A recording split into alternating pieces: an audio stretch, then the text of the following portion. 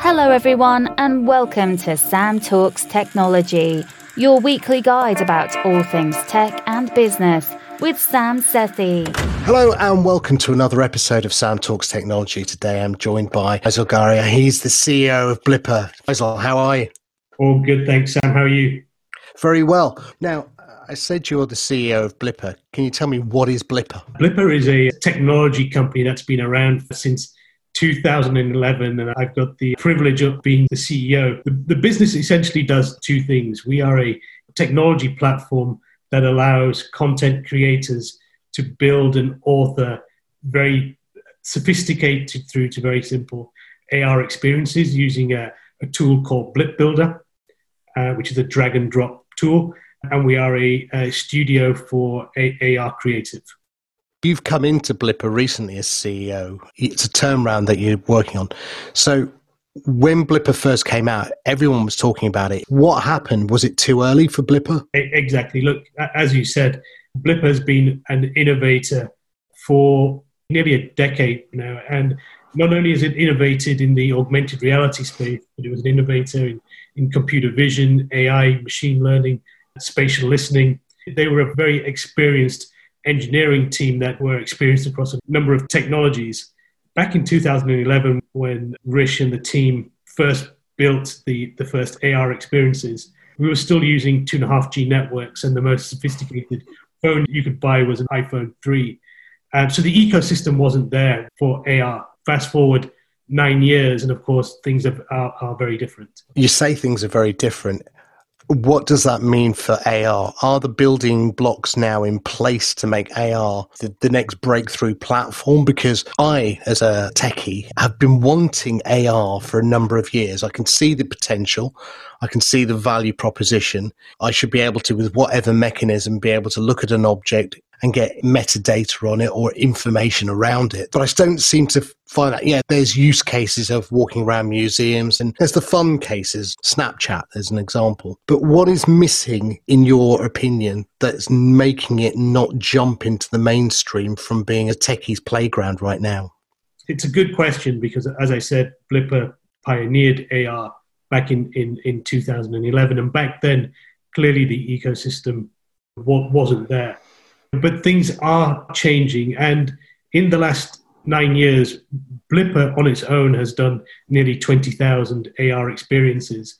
And in that time, everyone from Unilever through to Audi and Porsche have built interesting, compelling AR experiences, sometimes for marketing, sometimes for advertising. It might be for learning and development or education or for e-commerce. So I think AR is starting to find its feet. But what will make it break out, and I think that's your question, there's a number of plate tectonics, if you like, that are coming together. I think we're seeing the imminent arrival of 5G networks, which will put AR on steroids and open up the mass adoption of AR. We're also seeing some of the other players in the ecosystem, people like Android and iOS, launch ARKit and ARCore, which are the tech stacks for mobile phones. And ever since iOS 11, every iPhone has been an AR phone. And ever since ARCore launched, every Android phone has been an AR phone, which now means that there are over 4 billion phones globally which have the AR capability inside. We're also seeing Google, a couple of weeks ago, launch AR as part of the native mobile search capability.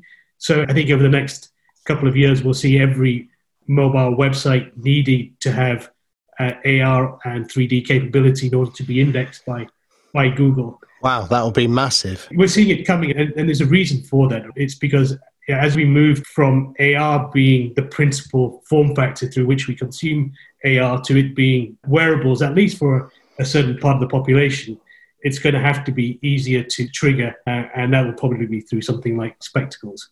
And I think spectacles are going to be interesting when they get here, when they become mass market. But in the meantime, 4 billion smartphones is where we're concentrating our efforts at the moment.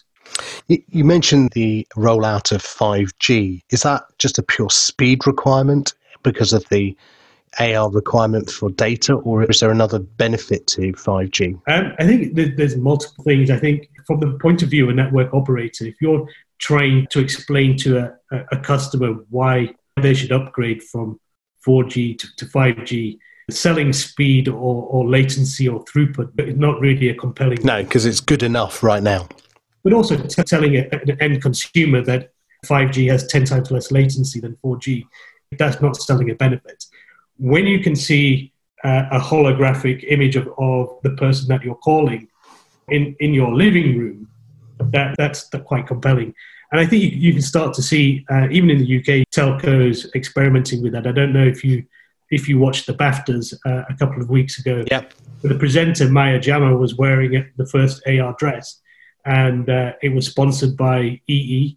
And if you held up your EE phone on a 5G network, you saw the dress, and it moved around, and it was a fully interactive dress. It was quite amazing to watch that, and this was done live. So I think that there's going to be some interesting and fun AR experiences, but I think we're also starting to see some really smart applications that people find give them rich information, and that might be as simple as we're working with a shampoo company that you can point your phone at the shampoo and at your hair, and it tells you if that's the right shampoo for your hair. See, that's the sort of product that I think I've been waiting for, that raison d'etre, to actually get my phone pointed at an object and get some value.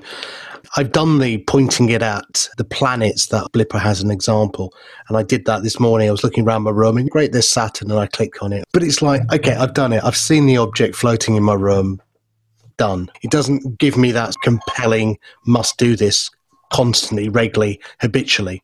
But if you start to see product placement and with AR built in, that I think could be really interesting.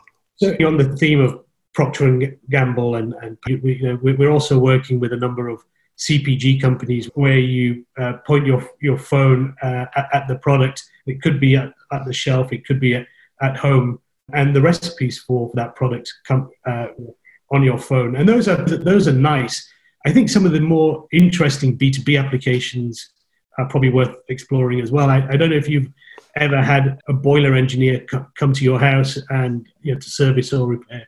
And that's if they recognize and they know how to fix that boiler. But if the engineer holds up the phone and we're able to recognize using computer vision that boiler, and then through AR deliver the instructions to the engineer to how to service or fix that boiler, then we're starting to see the new applications, which I think are more around learning and development, around training, as well as some of the other things that we're working on with Pearson in education, with Superdry in e-commerce. So there's the core of the business, I think, still, and at least for a while, will be marketing and advertising, because we've got a rich heritage over 9 years of working with brands and agencies, building interesting calls to action that we can show engagement and click-through rates. But where we are today, and the platform that we're building today is a true AR platform, which is extensible across education, learning and development, training, e-commerce, as well as marketing and advertising. So products that you described and the platform that they built on, how difficult is it to build? Is it a time thing? Do you build these? Do you outsource it to agencies? Is it a third-party channel? How are these products going to get built, and what's the complexity required in building them? As I said earlier, we have a tool called Blip Builder, which is our AR authoring and creation tool. That allows a license holder to drag and drop. It's a graphical user interface, and it's pulling a lot of the AR technologies that we had in the previous version of Blippar together in a really simple, robust, easy-to-use tool. What that means is that we have people of school age 9 and 10 building simple AR experiences, through to people at Martin's College building really exciting AR experiences, through to agencies and brands who, rather than relying on some of the gaming engines that they've used historically for building AR, and those are huge pieces of software for which an AR was only part of what they did, and requires a creative technologist to build an AR experience. what Blip Builder is, it's designed for purpose. We're a simple, easy to use AR creation platform. Brands license that, agencies license that, some individuals license it. I think we've got about 60,000 individuals that build AR experiences on Blip Builder. So if you're an agency or a brand and you want to license the platform, we do that, and they don't require our help. They just license the platform.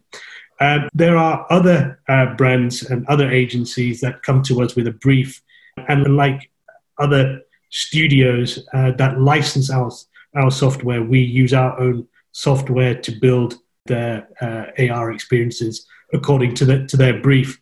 In the case of something like an AR ad that you might see on your mobile phone, that might take 2 days to build. Imagine we're doing something for Coachella, and you can create a portal where you could step into Coachella from your home anywhere in the world.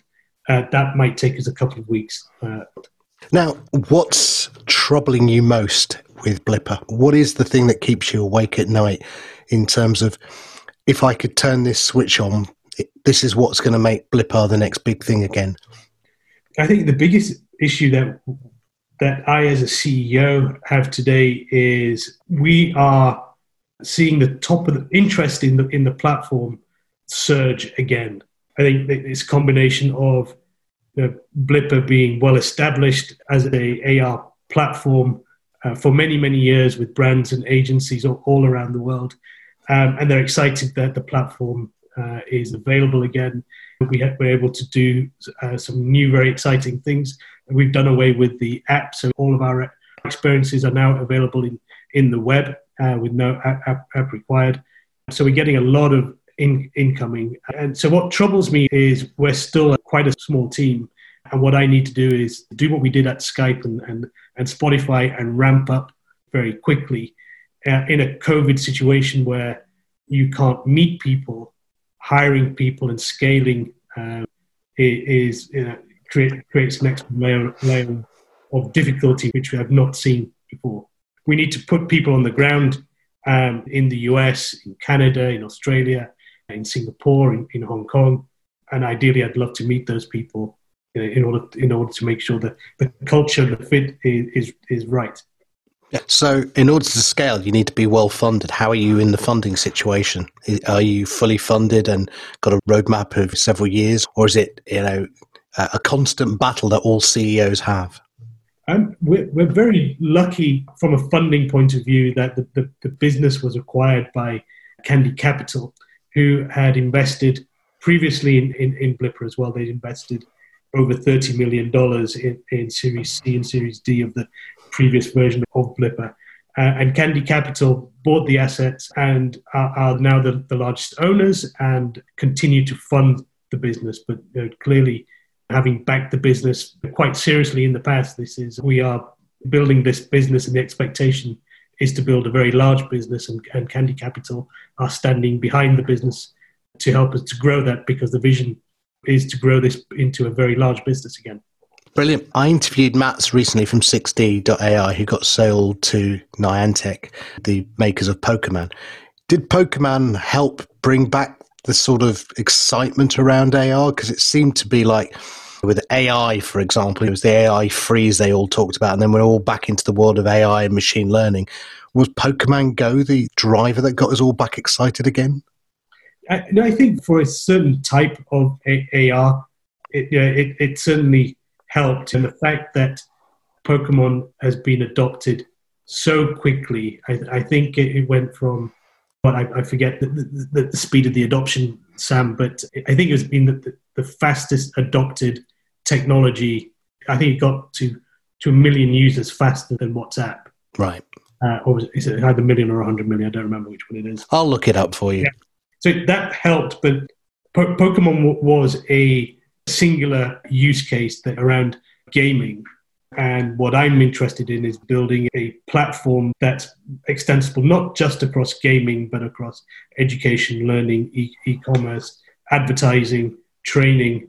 And Pokemon was great in terms of bringing people's attention to AR. But I think we need some more of those use cases, if you like, to create the breakout that you mentioned earlier. Now, one of the biggest challenges, I used to be involved with Netscape, and I was in the browser wars with Microsoft, and it was the HTML standard. Is there a standard for AR, or are we going to see the AR version of Blippar and the AR version of Niantic and Magic Leap and HoloLens, and Apple clearly are going to come out with something because they've just been rumored to bring out their glasses shortly? So are we in a world of walled gardens AR, or is there a universal standard that you're all applying to?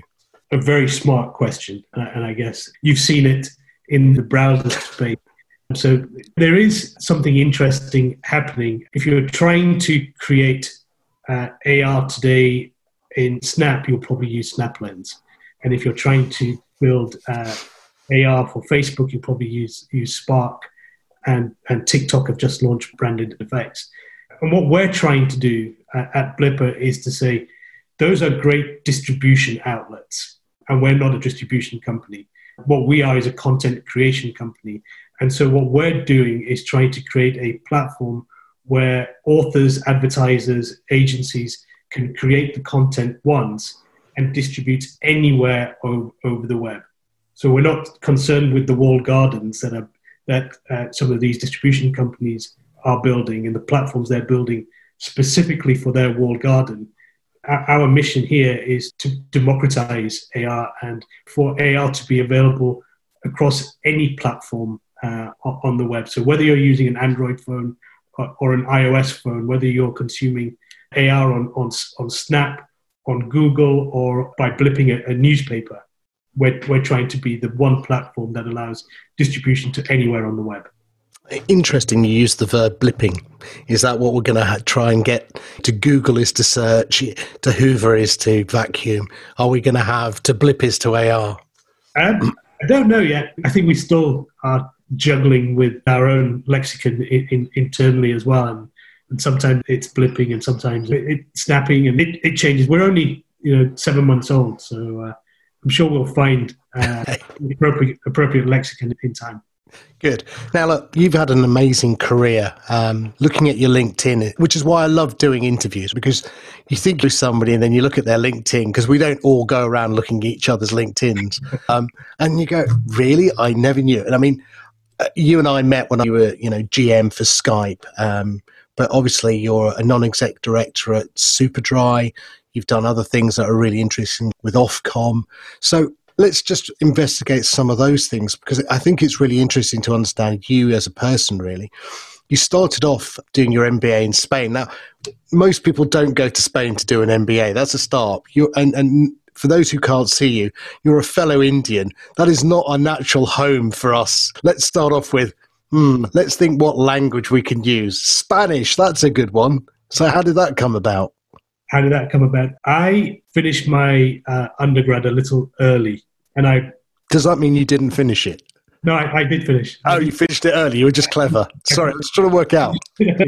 And I was offered a job by Arthur Andersen to start, but they said, you've got to come back when you're 21 like everybody else. And they had a scholars program, and they said, here's some money, go and travel the world for a year, come back next year. This was back in the mid-90s. So I came back home and said to my mum, I'm going to travel around the world for a year and I've got a great job when I come back. And being a typical Asian mother, she said, there's no son of mine going to go and lie around on a beach cruise. Better find something to do. Well, that's only because she couldn't brag and boast like all Indian mothers. That's what it is. I remember telling my mother, because I was an army officer, and she was proud of that. And then I said I was going to be an entrepreneur. She didn't know what one was, so she couldn't brag about what's an entrepreneur. Well, she certainly couldn't brag about her son, bumming around on a beach somewhere. So the compromise was I could go somewhere sunny and warm if I studied.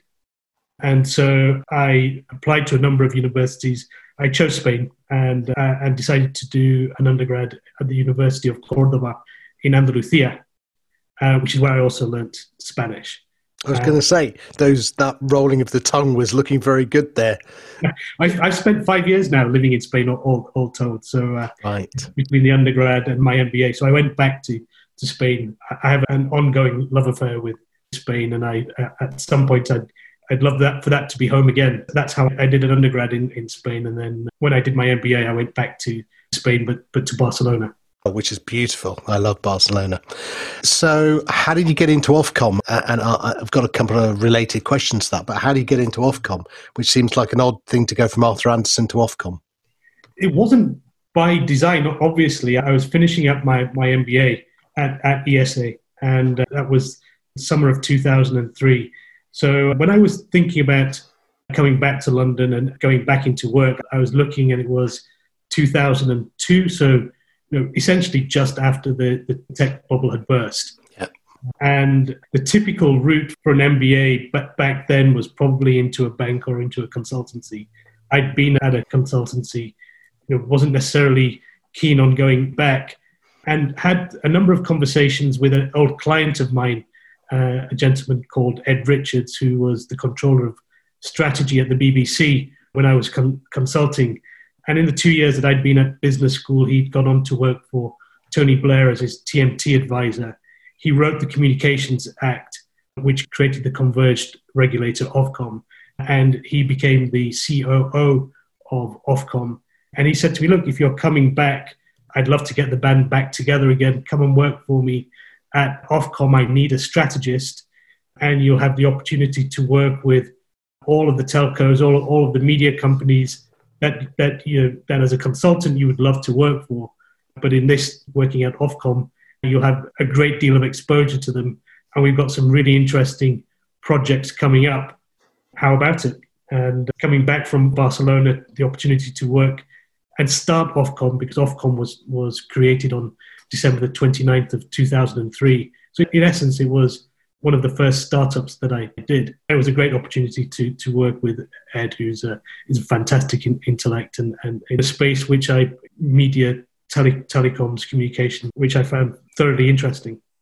Now, it says you were involved in the Premier League football rights. What were you doing? Before I ask that, what football team do you support? How can you do that and not support a football team?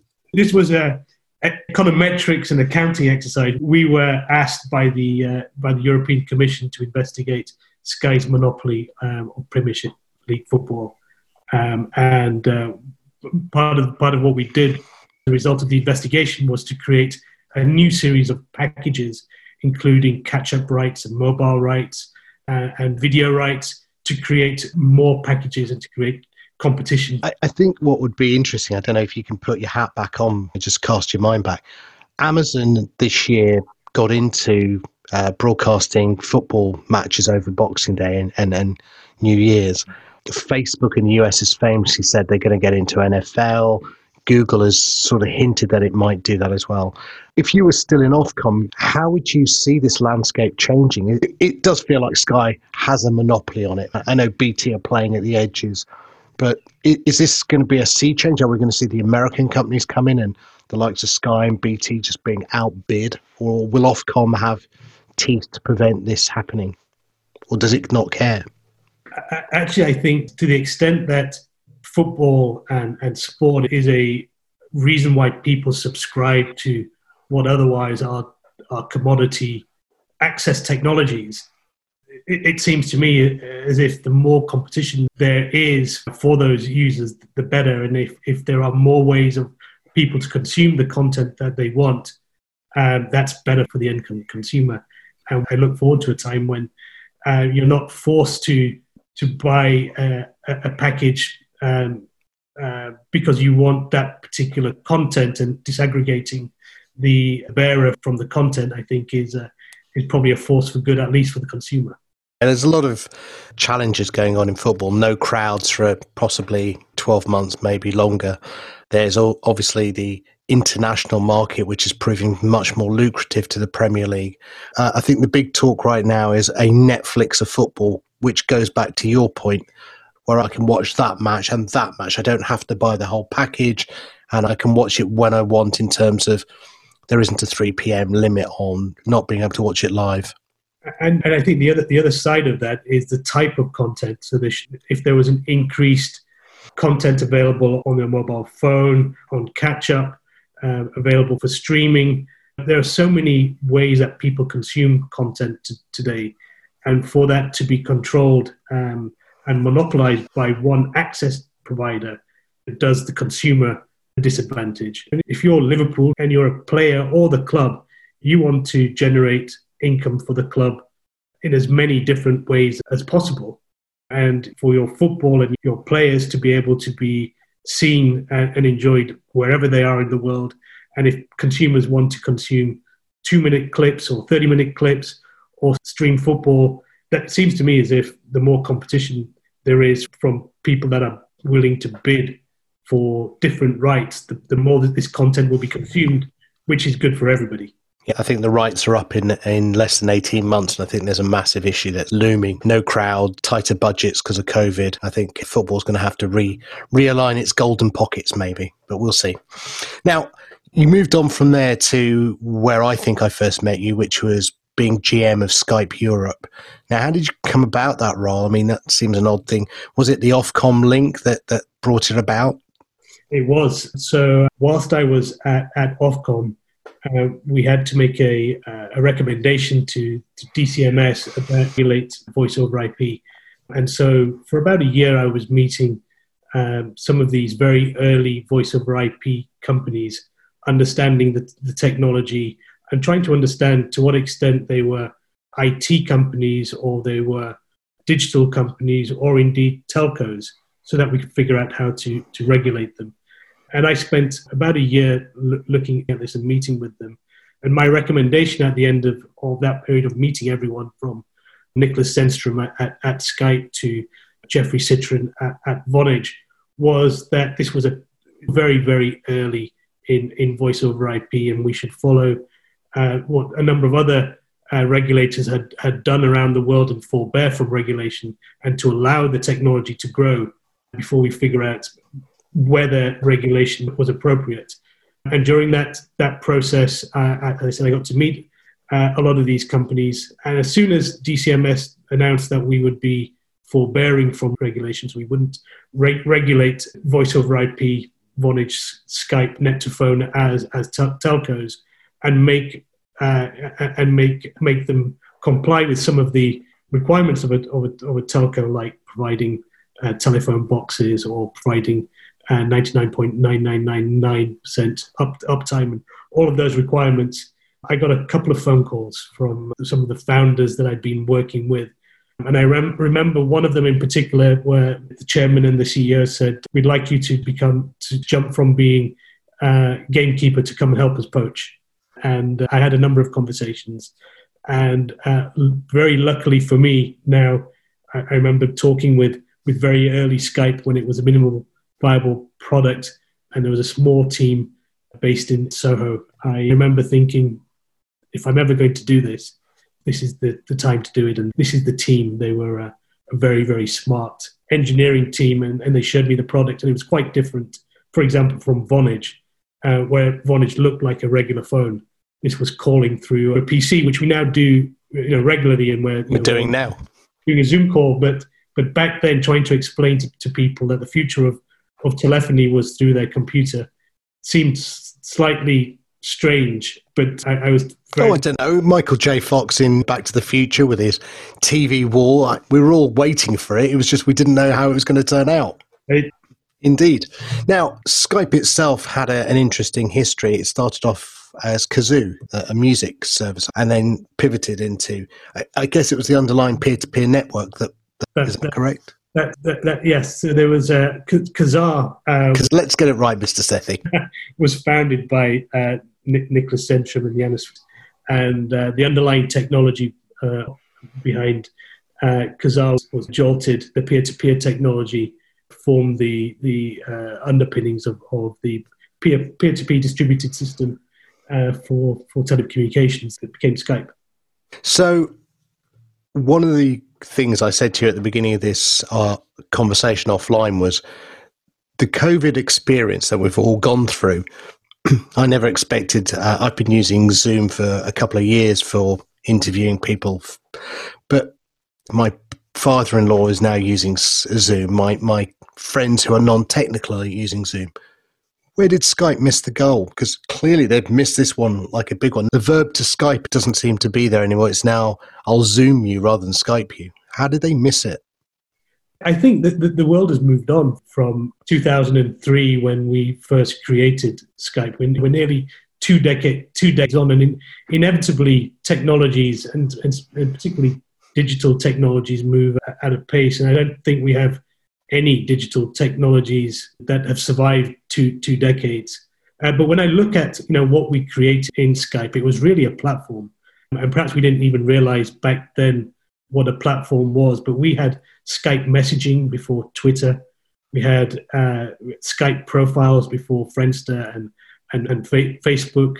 We had messaging before WhatsApp, and we had video calling, as you mentioned, before Zoom. So we were very, very early. And in many ways, the fact that we were a European tech company that had a multi-billion-dollar exit back in the early 2000s, that was an amazing outcome, and I think has created an ecosystem in London and across Europe, which can trace its roots back to the success that we had at Skype. So why did eBay make such a mess of the acquisition? Because they clearly did. I can see why they wanted it, and they made a really hashtag of PayPal as well. So why did they make such a bad one with Skype?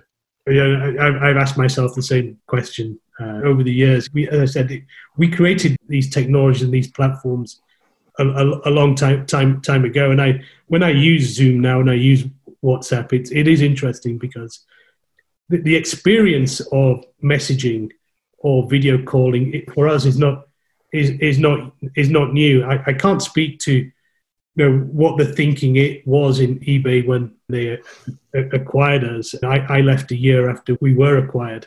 And what I am proud about is we built all of these technologies. People were, at the time, 2004, 2005, 2006, Skype was as ubiquitous then as Zoom or WhatsApp is today. And as you said, everybody used the verb to Skype. So I think we did create something two decades ago that everybody used. But as I said, 2 decades is a long time ago, and technologies, in particular digital technologies, move. I think the killer feature of Skype was the free call. That was it. The other features around it weren't, I guess, promoted significantly, or people just didn't realize the value of what they had, and they weren't used. Now, one of the things you told me was, and I'm pretty sure I remembered, was that the underlying technology wasn't sold to eBay. So that allowed Nicholas to sell Skype again. How did they do that? I mean, why didn't eBay buy the underlying technology? It's perhaps one of the great conundrums of European technology, and maybe someone should write a book about it at some point. I can only assume that eBay were concerned about some of the potential liabilities of acquiring what was Jolted, the underlying music peer-to-peer network, and thought that they could rebuild a lot of the source code without Jolted. But as you said, subsequently it was acquired by a private equity company who bought Skype and put it back together with Jolted, and it was subsequently sold to Microsoft. So another great event for Nicholas and Yanis. Yes, and I wonder, given Web 3.0, what we call distributed apps, the return to peer-to-peer, do you still keep in touch with them at all? I wonder if they're going to dust down the old business plan and come up with a peer-to-peer music service again. I think, as you said, there are a lot of use cases now appearing for peer-to-peer distributed systems. We saw a lot of hype and attention around Facebook launching Libra as a currency which was based upon distributed ledger technology. We saw over the last couple of years Bitcoin and other virtual currencies, which are essentially predicated on the same distributed technologies, peer-to-peer networks. And I think where there are so many advantages in terms of speed and reliability to these distributed technologies, inevitably we are going to see more of it. It creates resilience, privacy, it's fast. Whether it's Nicholas and Yanis that build those or fund them, I think it's probably more likely to be the latter. All of the Skype team remains very close. Ironically, we're connected on Facebook, LinkedIn, and WhatsApp. So we use a lot of the platforms that came after us, but it's a close network, and we do all of us keep in touch. Brilliant. Moving on from there, then, what really happened? You started your own company, but Jamun? Jamun, that's right, which is an Indian fruit, a wood, and a tree. Oh. Jamun was a place where fans of festival films and international films could come and stream films free, watching ads, or download and own the film for $5. And the platform that we built, at that point I'd moved to San Francisco and was working with Gaurav Dhillon. And we built Jamun, and we built the platform on a peer-to-peer network. So when Nicholas and Yanis were doing peer-to-peer TV streaming at Juiced, Jamun. Oh, yes, I remember that now. Peer-to-peer film streaming. And we had licenses for beautiful films, the kind of films you would normally see at a Tribeca or a Sundance or a Cannes film festivals. Everything from Bangkok Dangerous, the original Thai film, through to Arab cinema, Spanish cinema, going back to where I went to university, Russian films, as well as people like Penelope Cruz wanting to put their catalogue of films so that their fans could see everything that they'd done on the Jamun platform. It sounded like a great plan. Maybe, again, just too early for that. It was too early. What we found was that there was massive uptake, so the demand for this type of movie, this film, globally was very significant, but there wasn't enough video ad inventory in the world back in 2008. There was perhaps in the UK and in the US, but because our fans were consuming these movies everywhere from Taipei through to Turkey, there just wasn't enough video ad inventory to make the business model work, the free with ads and download to own. Having said that, you've got to try a few things to figure out what works. And interestingly, the business model of free with ads or pay for premium cropped up a couple of years later again, and we made it work that time at Spotify. So let's go on to Spotify, because wow, what a great company, another European success story. So how did you get into Spotify? So whilst I was at Skype, apart from being European director, I also was, before that, responsible for international expansion and business development, and was responsible for opening up Skype in China. So we had an investment from Hutchinson Whampoa Group. They were very keen that we look at expanding Skype in China. And interestingly, at the point of acquisition by eBay, 35% of our users globally were in China. But in order to start the JV in China, we had to figure out that the problem, which was, because it's a distributed network, because it's a peer-to-peer system, you need peers for the Skype network to work. And on day one in China, there were no peers. And so I worked with someone called Daniel Eck, who was very young at the time, but a brilliant peer-to-peer computer engineer, and he created the Supernode network. So we launched Skype China together, and then if you fast forward a few years, he had raised 30 million in a Series A for Spotify. He's a great engineer, great product developer, and he said, look, I want to continue to build the best music streaming product the world has ever seen. So let me focus on the product, and you figure out how to expand this product, Spotify, internationally, and figure out all the deals, get me into as many markets as you can, but do what you've done at Skype and Kayak previously and figure out the deals and figure out the international expansion plan. And you do that, and I'll figure out the product. Brilliant. Wow. That must have been an amazing journey, because Spotify is now going great guns. I think it would be safe to say it was a massive rise, a little dip, and then it's gone again recently. I was lucky to join early and was there for about 4 years. I launched 8 or 9 markets, France, Spain, Netherlands, Finland, and finally the United States. So my recollection of my time at Spotify was We were launching Spotify across the world, changing the way that people listen to music. Previously, you were either listening to CDs. My children will never know what a CD looks like, right? But quickly, again, technology changes. Or downloading MP3s.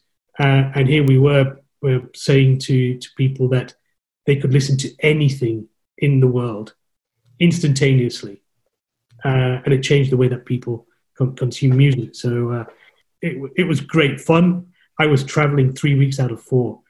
So by the time my 4 years were up, I was traveling from London to New York, and then New York to San Francisco to either Hong Kong or Singapore on a monthly basis. So circumnavigating the world, and God knows what my carbon footprint was at the time. But 4 years was enough. But the team that we built there was great fun to work with. They were brilliant, and it was a real privilege to be part of early Spotify. Did you get much pushback from the record companies? Was it open arms? Steve Jobs screwed us over. Welcome, let's have another one. Or was it Steve Jobs screwed us over? We really want to work with you as a new platform. Or was it none of that? I mean, am I putting words into your mouth?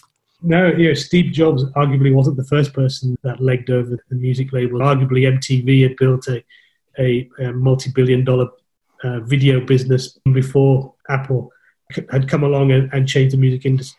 So I think by the time we at Spotify turned up, there were a number of instances of where industry-defining changes had happened and value had been created in the music industry, where the music labels felt that they had not participated. And I remember being in many, many music label conversations where they were very keen, first of all, to figure out where Spotify and music streaming was going, and they were in no hurry to let the technology proliferate, and didn't necessarily get it for a long time, and made licensing not as easy as it could be. But you overcame those, clearly. On your LinkedIn profile, it talks about you brokering a deal with Facebook. I can't even remember Facebook and Spotify doing anything together. So what was all that about? Testing my knowledge of Facebook. But do you remember a time when the reason for using Facebook was top left-hand corner, you had photos, you could share photos. The deal that we ended up doing with Facebook was just below photos, which was the most used part of Facebook. There was Facebook Music. I really can't remember that. And you could share what you were listening on Facebook with your friends. I remember being able to go into my Spotify account, and I can still do that today, and I can list what my music is currently playing on Spotify, and that could have played through into Facebook. Is that what you mean? And back then it was by default. So if you would log into Spotify through Facebook, and then on your Facebook feed, it would show everybody what you were listening to. Yes, I remember. And the idea of that was essentially to use Facebook as distribution so that more people would see Spotify and therefore download the application.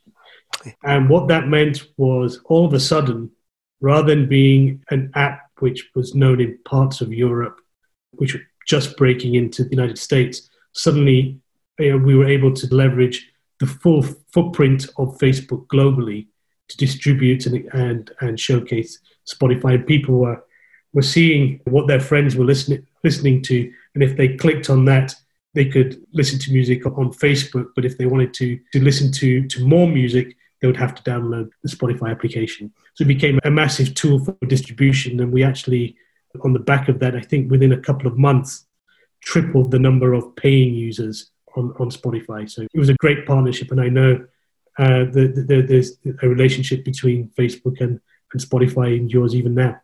Now, famously, people like Taylor Swift pull their catalogue, and Jay-Z try to do their own thing and cost them a lot of money. Do artists, in your humble opinion, now you're not in Spotify, do they get a fair share of the revenues that are generated? I think you've got to look at this in a number of ways. Streaming music services like Spotify have actually grown the aggregate size of the music pie. And without streaming music, we would not have either the revenues in the industry or the distribution that now artists like Taylor Swift or Jay-Z have. So I think they've got a lot to thank services like Spotify for. In terms of how the subscription revenue that Spotify charges gets split up, Spotify has to pay both the music labels and the collecting societies that represent them. PPL, PPRS, etc. And so you can look at the accounts and you'll see that the vast majority of the subscription after tax goes to those entities. So whilst Spotify does make a profit, the labels and the collecting societies collect the vast majority of that revenue. And how that revenue then gets shared from the labels and the collecting societies with the artists that they represent, that's always been something between the artists and the labels. There are increasingly ways that artists can partner directly with music streaming systems. But the question about do artists get paid appropriately by Spotify, the vast majority of them actually get paid by the music label, and that we should be asking the question about do artists get paid properly by the labels that they work with. Well, interesting you mentioned it, because I think Spotify started to sign directly artists to its own platform. Is it becoming a label in its own right? Are they trying to disintermediate the likes of Sony and other companies? Do you see that as a trend? I'm not privy to the strategy. I'm giving more about Spotify than I will ever know, just in your external observation, I guess. I think music labels have a really important role to play in the music industry, not least for finding, nurturing, sponsoring, and mentoring new artists. And their role should not be diminished. And even in a world that's being disrupted by technology, they have a really important role to play. But I think what is interesting is outside of music, and whether that's in TV, film, or podcasting, streaming is definitely becoming a technology which is wider than music. I have often wondered when you'd be able to pay for a streaming package which includes your films, your TV, and your music, and I don't think we're very far away. I think Amazon would call it Prime if you... maybe. I think there are probably going to be some other moves. People have a limited wallet, and I think if you make it really easy for people to find what they want and consume what they want and have it all bundled together, that's probably the right direction of travel. But these services had to come into existence in their own right first before we realized we wanted them. Yeah, I think it's interesting. A lot of bands that I follow now are beginning to play live concerts on Twitch, for example, the Amazon platform. So it's less about watching people play games, which I never understand because I'm not a gamer. But there's bands that I watch, young bands who play out on Twitch, and then I, as a fan, join in and I can monetize by paying for the privilege of watching them. It's a mini concert before COVID, and it was great. And it was a great way that bands could do it. Going back to Spotify, I think what's interesting is their move into podcasting, diversifying out of music with the acquisition of Joe Rogan. I don't know if you spotted it, but obviously you're busy with Blippar, but they look like they're about to launch a video service as well, because they tested Joe Rogan briefly and it came up as a video, and then everyone was like, oh, hello, what's that? And it went away. So clearly Spotify is going to go into taking on YouTube in the video space. I just think it's an interesting diversification for the company. Video's been part of the platform since the very beginning. It's not something I consume then, so it's passed me by. But it's perhaps you didn't spot it, but it was used in the early days for advertising. So a lot of the advertising... I paid my subscription to avoid that. It would trigger a video codec. So right. It's been there for a while. So I wonder what the most likely combinations are likely to be, or whether it's going to be a company like Spotify that tries to do TV and video, or whether it's a company like Netflix or Disney. Well, I think my prediction has been that the two will merge. No comments. That's even more interesting than saying something.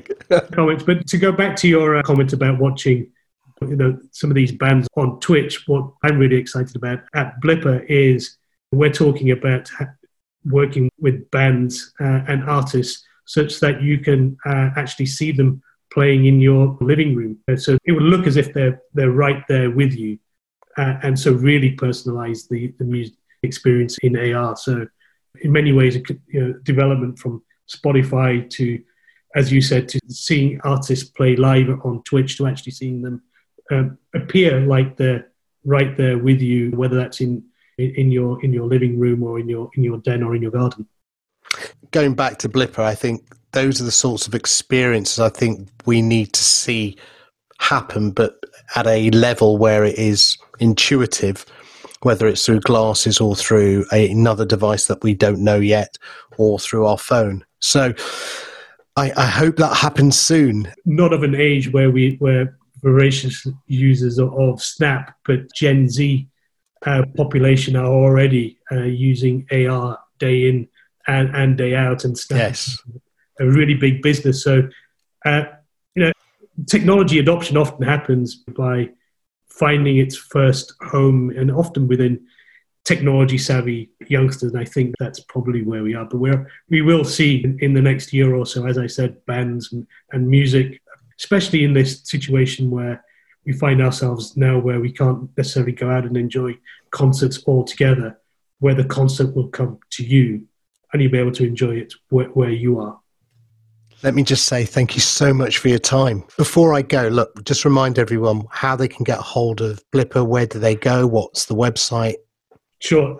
Come to www.blippar.com, download Blip Builder, which is our content authoring tool. Or you can look at some of the fun experiences that we've already created by going to our channel on YouTube. Brilliant.